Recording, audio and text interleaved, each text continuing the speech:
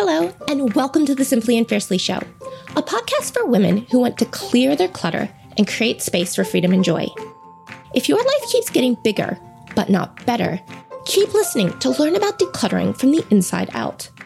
It's about creating a life that's aligned with your values and priorities so you can have more of what matters and less of what doesn't. I'm your host, Jennifer, and I'm so glad you're here. Let's get started. Hey everybody, it's Jennifer here, and welcome to another episode of the Simply and Fiercely Show. Today, I'm going to talk to you about how to avoid mid-decluttering regret. And by that, I mean when you feel really inspired and you start off to do a big decluttering job. Let's say you're decluttering your closet and you take everything out and you dump it on your bed. And maybe you go through your drawers, you get everything out, right? You're feeling really inspired and you get started, you start going through your things, and then you hit a wall.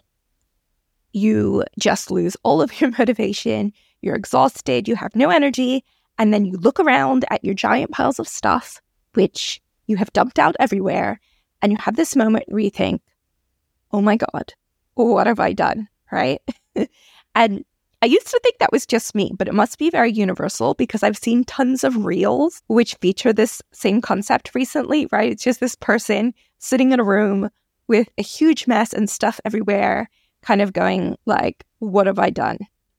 And so if you've been there, this episode is for you. I'm going to talk about how we can avoid this. But first, I just want to quickly point out why this is such a problem. Obviously, nobody wants the experience of running out of energy and then you still have your stuff dumped out everywhere, right? Because now you have to clean it up. And that's not fun for anybody. But I also want to point out two other things. One is that when you are in that state and you've taken everything out and you're surrounded by all of the stuff that you want to declutter, and then you run out of steam, yes, you have the what have I done in terms of, like, why did I take everything out? Why did I, take on this project today? Now it's such a big mess and I'm exhausted. But what I have found is that when I'm decluttering and I'm sort of stuck in one of those situations, is that I'm often usually a little bit emotionally fragile, and seeing all of my stuff out really, really gets to me, right? Because I don't know about you, but when I was a shopaholic and I had tons of clothes, yes, I knew I had tons of clothes, but when they were all tucked away neatly in my drawers and in my closet, etc., it was easy to kind of pretend like I didn't have as much as I did. But then when I dumped it all out, right, it's like kind of like being smacked in the face by reality and just seeing how much stuff I had. And so the whole what have I done was, yes, it was like, what have I done today? But it's also like, how did I let it get like this, right? Like shame and overwhelm I would feel once I realized how much clothes was out there would really hit me hard. And I suppose there's some who argue that that's good. Maybe you need that wake-up call to shake things up. But for me, I personally found it to be kind of the catalyst for a really negative cycle. So if I go to declutter, and I have a really negative experience, right?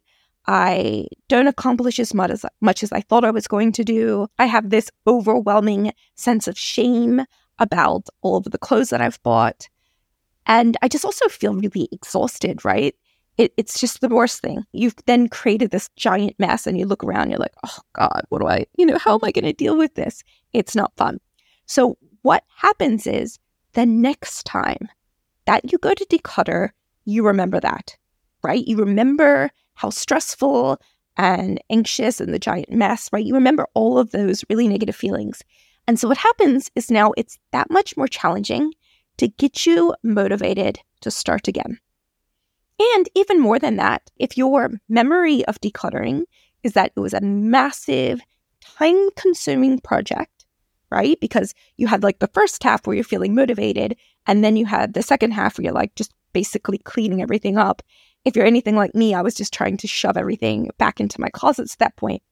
So what I learned from the experience was decluttering is really hard work and it's going to take me a lot of time. So there is no point in starting until I know that I have tons of time to work on it. So what the consequence of that was, I just kept procrastinating on decluttering. I kept saying, well, now it's not a good time. I don't have enough time. I'm too busy. I'm not going to start today. I will wait till a better time, right? I'll wait till the holidays. I'll wait till the summer. I'll wait to some invisible point in the future where I'm not going to be so busy, right? But if you are anything like me, you may have realized that often that point never comes because then other things come up and it just ends in this cycle where you never really have the time and energy to do the decluttering that you want to do, okay? So that's why I'm recording this episode.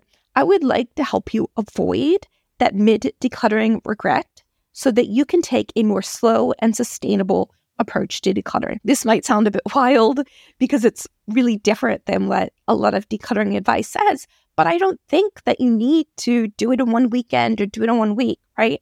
I am a big fan of a slow, steady, sustainable approach where we spend a bit more time thinking about our stuff and what we want to keep.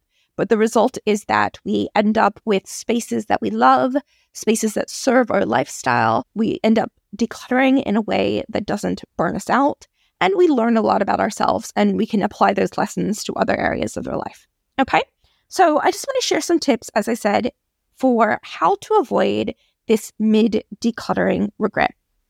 And the first one is probably the most obvious, but I do want to point it out. And that is, you don't have to take everything out of your space to declutter. Yes, I know that's what a lot of advice says. I know that I'm pretty sure the KonMari method recommends that you always have to start by taking everything out so you can see everything. And sure, there are some situations where that might make sense, right? If you are decluttering a toolbox, let's say, then you really need to know, like, do I have 5 hammers? If so, I don't need to keep so many, right? So I'm not saying that method never works, but in my experience, lots of time, what we are decluttering is not, how should I put this? Whether you decide to keep something or not does not depend on the other items that you keep, even when you think it does. So let's say, for example, that you're decluttering your closet and, you hear a lot of advice that says, hey, look, you have 7 red shirts. You only need to keep 1. And yeah, logically, it makes sense. And for some people, that might work. But for me, what matters more is, like, first of all, are you even wearing red shirts? Do you even like red shirts? Okay, let's get that out of the way first. And then we can evaluate each one on its merits. Like, if you have a red shirt and the fit, let's say the neckline, you never wear it because you don't really like the neckline. It's a bit too low, or it just doesn't fit right, or it's a bit too fancy for your lifestyle, or whatever it is, you can make a decision not to keep that red shirt. And it doesn't matter how many other red shirts you have, right? You don't need to keep something that you don't feel comfortable wearing, whether that's your only red shirt or not, right? We don't live in a world, I guess, unless you work at Target or something, but we don't live in a world where everybody needs a red shirt. So this concept that whether you keep something depends on what else you own is just simply not true most of the time. So you don't need to stress yourself out by pulling everything out of your closet, okay? Also, I want to mention that if you are someone who has a lot of stuff, right? If you are like me, as I said, if you're a regular listener to the podcast, you know that I am an ex-shopaholic. I used to have over 100 pairs of shoes. I used my entire guest bedroom as a spare wardrobe, right? And so if I was trying to create my ideal wardrobe, right? Because I just want to quickly mention that is the goal with decluttering. For me, it's not just about owning as little as possible, right? Because I've definitely worked with clients who have decluttered a lot and they don't own a lot of items, but they find themselves stuck in a cycle where they're constantly buying new things and then constantly decluttering things. And so at any one point in time, they don't have that much stuff, but the consumption cycle, things coming in and things going out, is still out of control, and that's not what they want. So owning as little as possible is not the goal. Instead, what we want is a closet or a, whatever other space, your pantry, whatever it is that you're decluttering, You want that space to be really functional for you and to represents your personal style, your taste, but also your lifestyle, your realistic constraints like the size of your home, etc. And so if that is the ultimate goal, instead of going through a million items and picking them up one at a time and being like, do I like this or not? It's actually better, I think, to try to reverse engineer your space. Okay. And so I think one analogy that I could use that would help you visualize this is that if you are someone who had a pantry, let's actually use the pantry as an example. If you only have 5 things in your pantry, then yes, your brain should be like, what can I do with these 5 items, right? But if you have 200 items in your pantry, it's better to decide what you want to cook first, then look for the items, okay? So if you take my closet, for example, which had like 200, I'm sure well over 200 items, right? Instead of going through everything kind of one at a time, be like, oh, should I keep this? Should I not, right? I don't need to dump everything out and make a huge mess of my bedroom and stress myself out to decide what to keep. I can start by thinking about, all right, what kind of closet do I want? What kind of style do I like? What are my favorite things? What do I wear most often, right? And then I can work back from there. So I've got like my favorite things. And then it's almost like you shop your closet and think, okay, so of the stuff that's here, if I was building my ideal wardrobe today, and I've already pulled out some of the stuff that I really like, what things would go with that, right? And then build your ideal wardrobe and then get rid of the rest, right? Obviously, it's not always that simple, but you can really, I think that kind of perspective of sort of starting with the end in mind is so powerful and can really remove some of the overwhelm. So you don't have to do it all at once. You can just do it in little bits and pieces.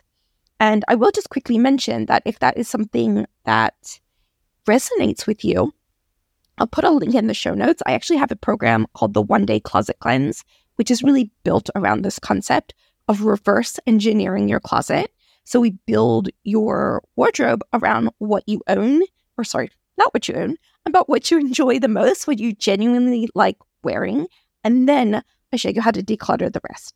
Okay, so that's called the One Day Closet Cleanse. I will put a link in the show notes, but regardless of whether you're interested in that or not, the concept is the same.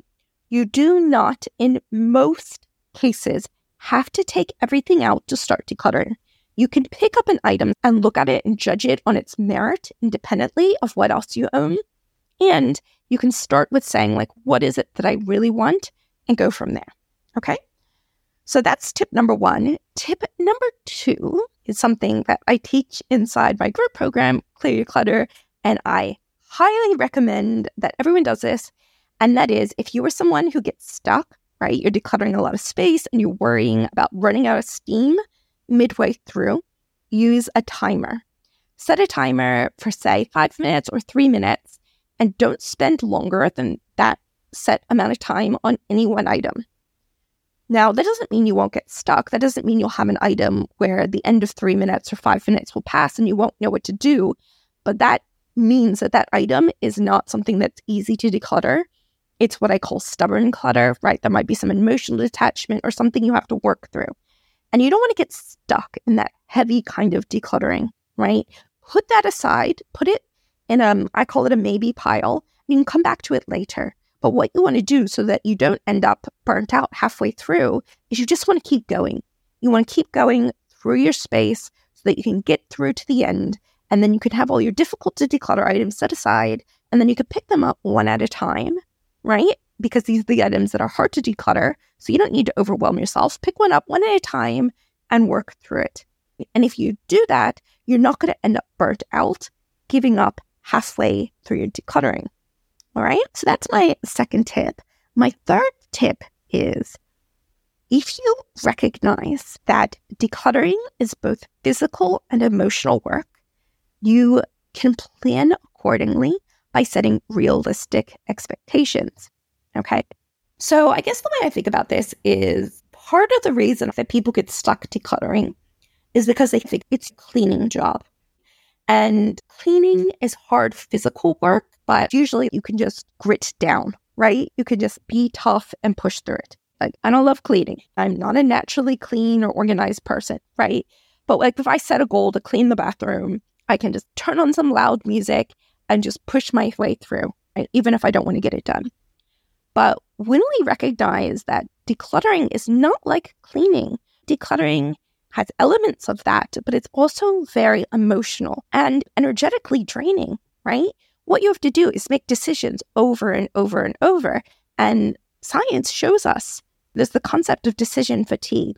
We can only make so many decisions, and then our brains start to fatigue, and the quality of our decisions decrease, right? And I think that's what this whole mid-decluttering regret is. That's probably when you hit the wall with decision fatigue. So if you recognize that there is a mental toll, right, that there's an emotional load, a lot of the spaces that we declutter, even if they don't seem like emotional items, right? You're not like decluttering your mother's old clothes or old family photos, but there's still emotion. I would argue that everything you struggle to declutter has some kind of emotional attachment behind it, even if you don't realize it, right? And so that is heavy work. It's very draining work. And it's almost like, this might sound a little bit silly, but honestly, I think it's sometimes like going to therapy. You're digging up old stories, you're poking around the past, right? It is sometimes very hard on our psyche. And so we have to recognize that, go in with that expectation. And if that's the mindset that we're going into decluttering with, then we're going to know, like, I'm not going to spend 8 hours decluttering today, right? You wouldn't go to therapy for, or you wouldn't go to some kind of, there's not much that you would do for 8 hours, honestly. Even if you went to work, we go to work for 8 hours, but you're not sitting there usually doing like one intense task for the whole time. And so the same applies to decluttering. So what I highly recommend that people do is to plan accordingly. You want to stop before you reach 100%. You don't want to burn yourself out. You want to stop where you can maybe go for like 70% of what you think you can do.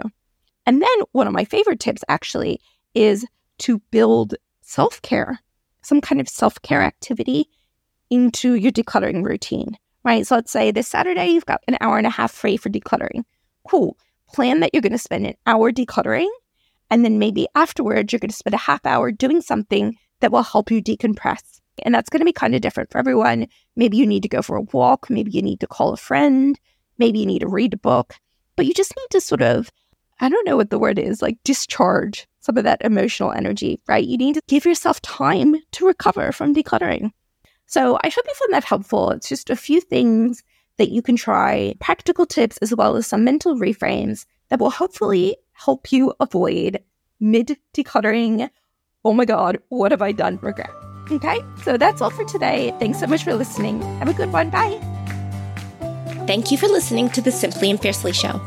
If you want to learn more, you can download my free Mindful Decluttering Guide and learn all the secrets that help me go from shopaholic to minimalist.